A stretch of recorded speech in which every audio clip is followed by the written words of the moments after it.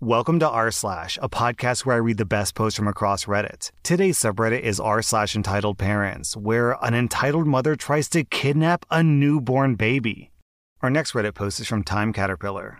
My sister and her husband were together for 5 years before they got married in 2016. Within a month of their marriage, my sister found out that she was expecting. She told very few people around her, and her mother-in-law was not one of them. When she was 12 weeks along, she finally felt secure enough to announce her pregnancy to everyone. Entitled instance number 1. My sister's mother-in-law started crying, and everyone around her was celebrating. My sister announced the pregnancy during a family lunch between our families. The only people who knew were me, my parents, and my sister's husband, my brother-in-law. All of my sister's in-laws were just now finding out. My sister didn't want to share the news too early because she was worried about miscarrying. However, when her mother-in-law saw my parents and me smiling and not being surprised, she started bawling. She screamed that my sister ruined her experience of finding out about her grandbaby by not telling her as soon as she found out. She was angry about the fact that my sister shared the news with us, her literal flesh and blood, over her. Her father-in-law had to remove her from the situation, and my sister felt guilty, as did my brother-in-law. They spent the rest of the afternoon trying to make up for it, while the rest of us were confused why the mother-in-law thought that she deserved to know first. This led to another situation, entitled instance number 2. Now, since mother-in-law felt excluded, she made sure that she was included from that point onwards. She threw my sister a baby shower way before she actually wanted one. The mother-in-law handled decorations and invites without even so much as consulting my sister. The mother-in-law mostly invited her side of the family and not ours. She also forced my sister to let her be present for each prenatal checkup and scan. She also moved into my sister and brother-in-law's house to help take care of, quote, her baby. She tried to control what and how my sister ate and also threw out essential prescribed medication for her. She argued against my sister's nutritionist, who made a very extensive meal plan for her. Finally, my sister and brother-in-law had enough. They asked her to move out and to not stick her nose into everything that wasn't her concern. Now, mind you, my brother-in-law is a big softy and a mama's boy, but he'll stand up for his wife. This led to the penultimate situation, entitled instance number 3. My sister's mother-in-law lost her mind. How could her baby boy throw her out of the house? She decided that it must be because my sister is a manipulative B-word. Somehow, that string of thought led her to believe that the baby couldn't possibly belong to her son because her son wanted to wait until marriage before intercourse and my sister got pregnant too soon. So the mother-in-law went around spreading gossip and rumors to anyone stupid enough to listen to her. She went from calling my sister's unborn baby her baby to now calling it every name possible. Devil child, the result of cheating, bastard, and whatnot. Then she started demanding that she had to see proof of paternity, otherwise she would cut the child and my sister off from the family. And also never speak to her son again if he wouldn't condemn his wife's behavior. She was also convinced that my family knew of the pregnancy before her because we had to have known that she cheated, so we deceptively got her married to my brother-in-law to hide that fact. This went on until my sister gave birth. My sister and brother-in-law went low contact with the mother-in-law for months pre- and postpartum.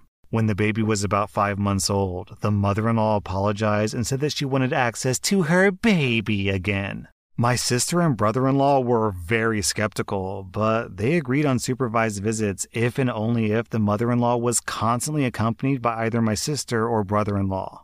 The mother-in-law did not like this. She once again threw a tantrum about how her son was corrupted by his evil wife, because her darling son would never do something like this to his own mother. She once again brought up paternity and called my brother-in-law blind and an idiot for letting some common hussy force him to parent someone else's kid. My brother-in-law calmly stated that it was either his way or the highway. The mother-in-law chose his way. And finally, the peak of the entitled saga. The mother-in-law tries to kidnap the baby. So, on one of the days when the mother-in-law was allowed to visit the baby, my sister was very tired. The baby had colic that week, and so my sister was exhausted. My brother-in-law couldn't be home, and my sister tried rescheduling, but the mother-in-law was already on the way, and it was nearly impossible to stop her. My sister said that she handed the baby over to her mother-in-law in the living room and then sat on the couch. Big mistake. Unfortunately, my sister dozed off. When she came to, neither the mother-in-law nor the baby could be found. She looked for the baby frantically and called her mother-in-law, but no answer. She called her husband, who drove home and picked her up, and they went to the mother-in-law's house to look for her. The father-in-law answered and said that he hadn't seen the mother-in-law since she drove down to visit my sister. However, her phone had Find My Phone activated, so they could track her phone from his device because they shared the same cloud. Sure enough, within minutes, they see the mother-in-law's phone moving towards a local hospital and lab area. They all hop in a car and drive to the hospital. My sister found the mother-in-law arguing with hospital staff over not performing any medical procedures and tests on a baby without the parents' permission. The mother-in-law wanted to get a paternity test performed on the baby. She was detained by hospital security, and the baby was in hospital custody because she thought that she'd kidnapped the baby. My sister and brother-in-law reached the hospital just in time because they were about to call the cops to try to locate the real parents. They had to show the staff like 10 different types of proof of identity and parentage before they were allowed to take their baby again. My brother-in-law threatened legal action against the mother-in-law, but I'm not sure what came of that. This happened years ago, and now my sister and brother-in-law have a really strained relationship with the mother-in-law. Their baby barely knows their grandma, but they're quite close to grandpa, who often visits. Then, down in the comments, OP posts an update. It turns out the father-in-law didn't know half of the things that were going on and often heard altered versions of stories from her. So he filed for divorce. I don't know exactly what their arrangements are going to be yet, but I do know that he wants nothing to do with that old bag anymore. The father-in-law is temporarily moving in with my sister and brother-in-law until they figure out finances and separation details. Okay, so the single best thing about this story is that this woman kidnapped a baby. She committed a major felony when she didn't even have to. If she really wanted to do a paternity test on the baby, then all she had to do was take a little Q-tip and get a little bit of spit from the baby and send that off to a lab along with her own DNA. If the baby's related to her son, then that also means the baby's related to her, and the test would show that. Modern DNA tests are super easy. Basically, you just spit into a tube and then mail it off, and they mail back the results. And on top of that, they're insanely cheap. They're like $100. I know $100 is still a decent amount of money, but the fact that you can get a science lab to test your own DNA for just $100 is just wild to me. That's a crazy achievement of modern science, but that's beside the point. All this lady really needed was a test tube, $100, and some baby drool. And trust me, babies make a lot of drool, and she could have had her answer. But instead she was like, nah, I think I'd rather commit a major felony. Our next Reddit post is from Scarlett Absol. I work at a supermarket, and one of our regular customers is a woman who comes in with her 2 kids and buys an absolutely obscene amount of cereal whenever it's on sale. Now, when I say obscene amount, I don't mean 10 to 20 boxes at a time. She comes in and buys anywhere from 50 to 300 boxes of cereal at a time. Her and her kids usually come to the backroom door with 3 shopping carts and ask for 9 to 15 cases of cereal depending on how much we have left in stock. She's gotten denied service a few times, like the time she tried to buy an entire pallet of cereal the day before Thanksgiving. Management cut her off after 90 boxes because her order was holding up lines for 3 of our 7 registers. The stock department manager absolutely despises this woman, and he's told this woman on multiple occasions that if she's going to purchase more than 3 cases of cereal, she has to call a few days before she comes in so he can order extra cereal. But she always claims that she won't know what she'll need until she comes in, and she refuses to cooperate.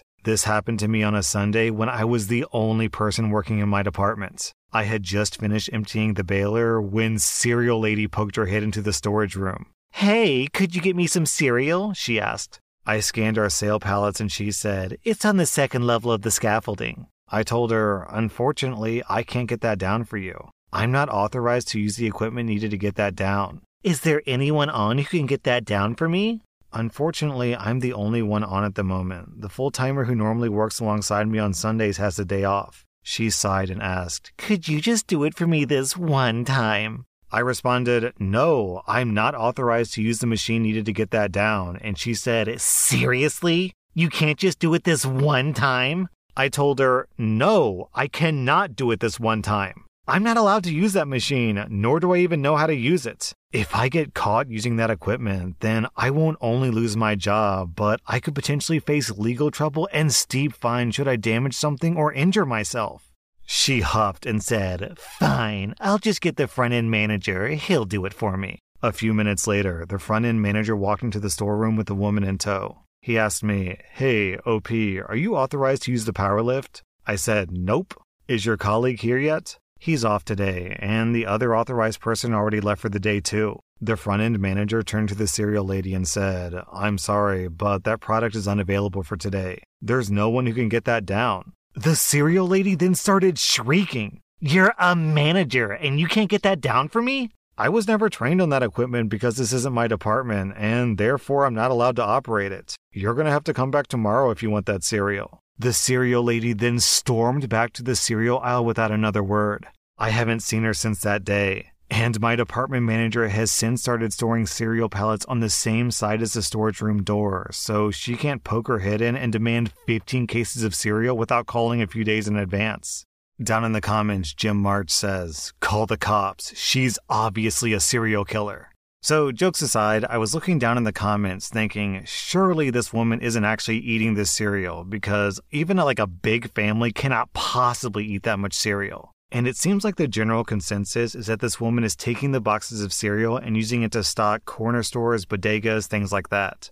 Our next Reddit post is from Robin J. "A few years ago, we were traveling back from a football game in a train, sitting in first class. The ticket inspector comes along and checks our tickets, and then moves on to the entitled mother and spawn sitting behind us. The conversation goes as follows. The ticket inspector says, 'Are you looking for an upgrade today, ma'am?' 'No, why?' 'These tickets are for standard class. You'll need to pay to upgrade if you want to sit here.' 'I'm not paying to sit here when I've already paid for my tickets.' 'Then you'll have to go sit in the standard seats you've booked.' 'We can't sit there because insert racial slur came and sat opposite us, so we had to move.' 'Ma'am, please don't use language like that. Either pay to upgrade or return to your seats.' The entitled mother then tries a diversion tactic and points at us. 'What about them? How come they're allowed to sit here?' 'They have first-class tickets.' 'But look at them. They're drinking beer. They should be put in no class so me and my child can sit here in peace.' 'For the last time, you either pay for the upgrade, return to your seat, or I'll have to remove you from the train. Now, which is it going to be?' 'I'm not going back to sit near those people.' 'Fine, have it your way.' The ticket inspector walks off, leaving the entitled mother with a smug smile on her face. For all of 12 minutes when the train pulled into the next station and 3 cops got on and forcibly removed her. That was even more satisfying than the fact that my team won 3-0 that day. That was r/Entitled Parents, and if you like this content, be sure to follow my podcast because I put out new Reddit podcast episodes every single day.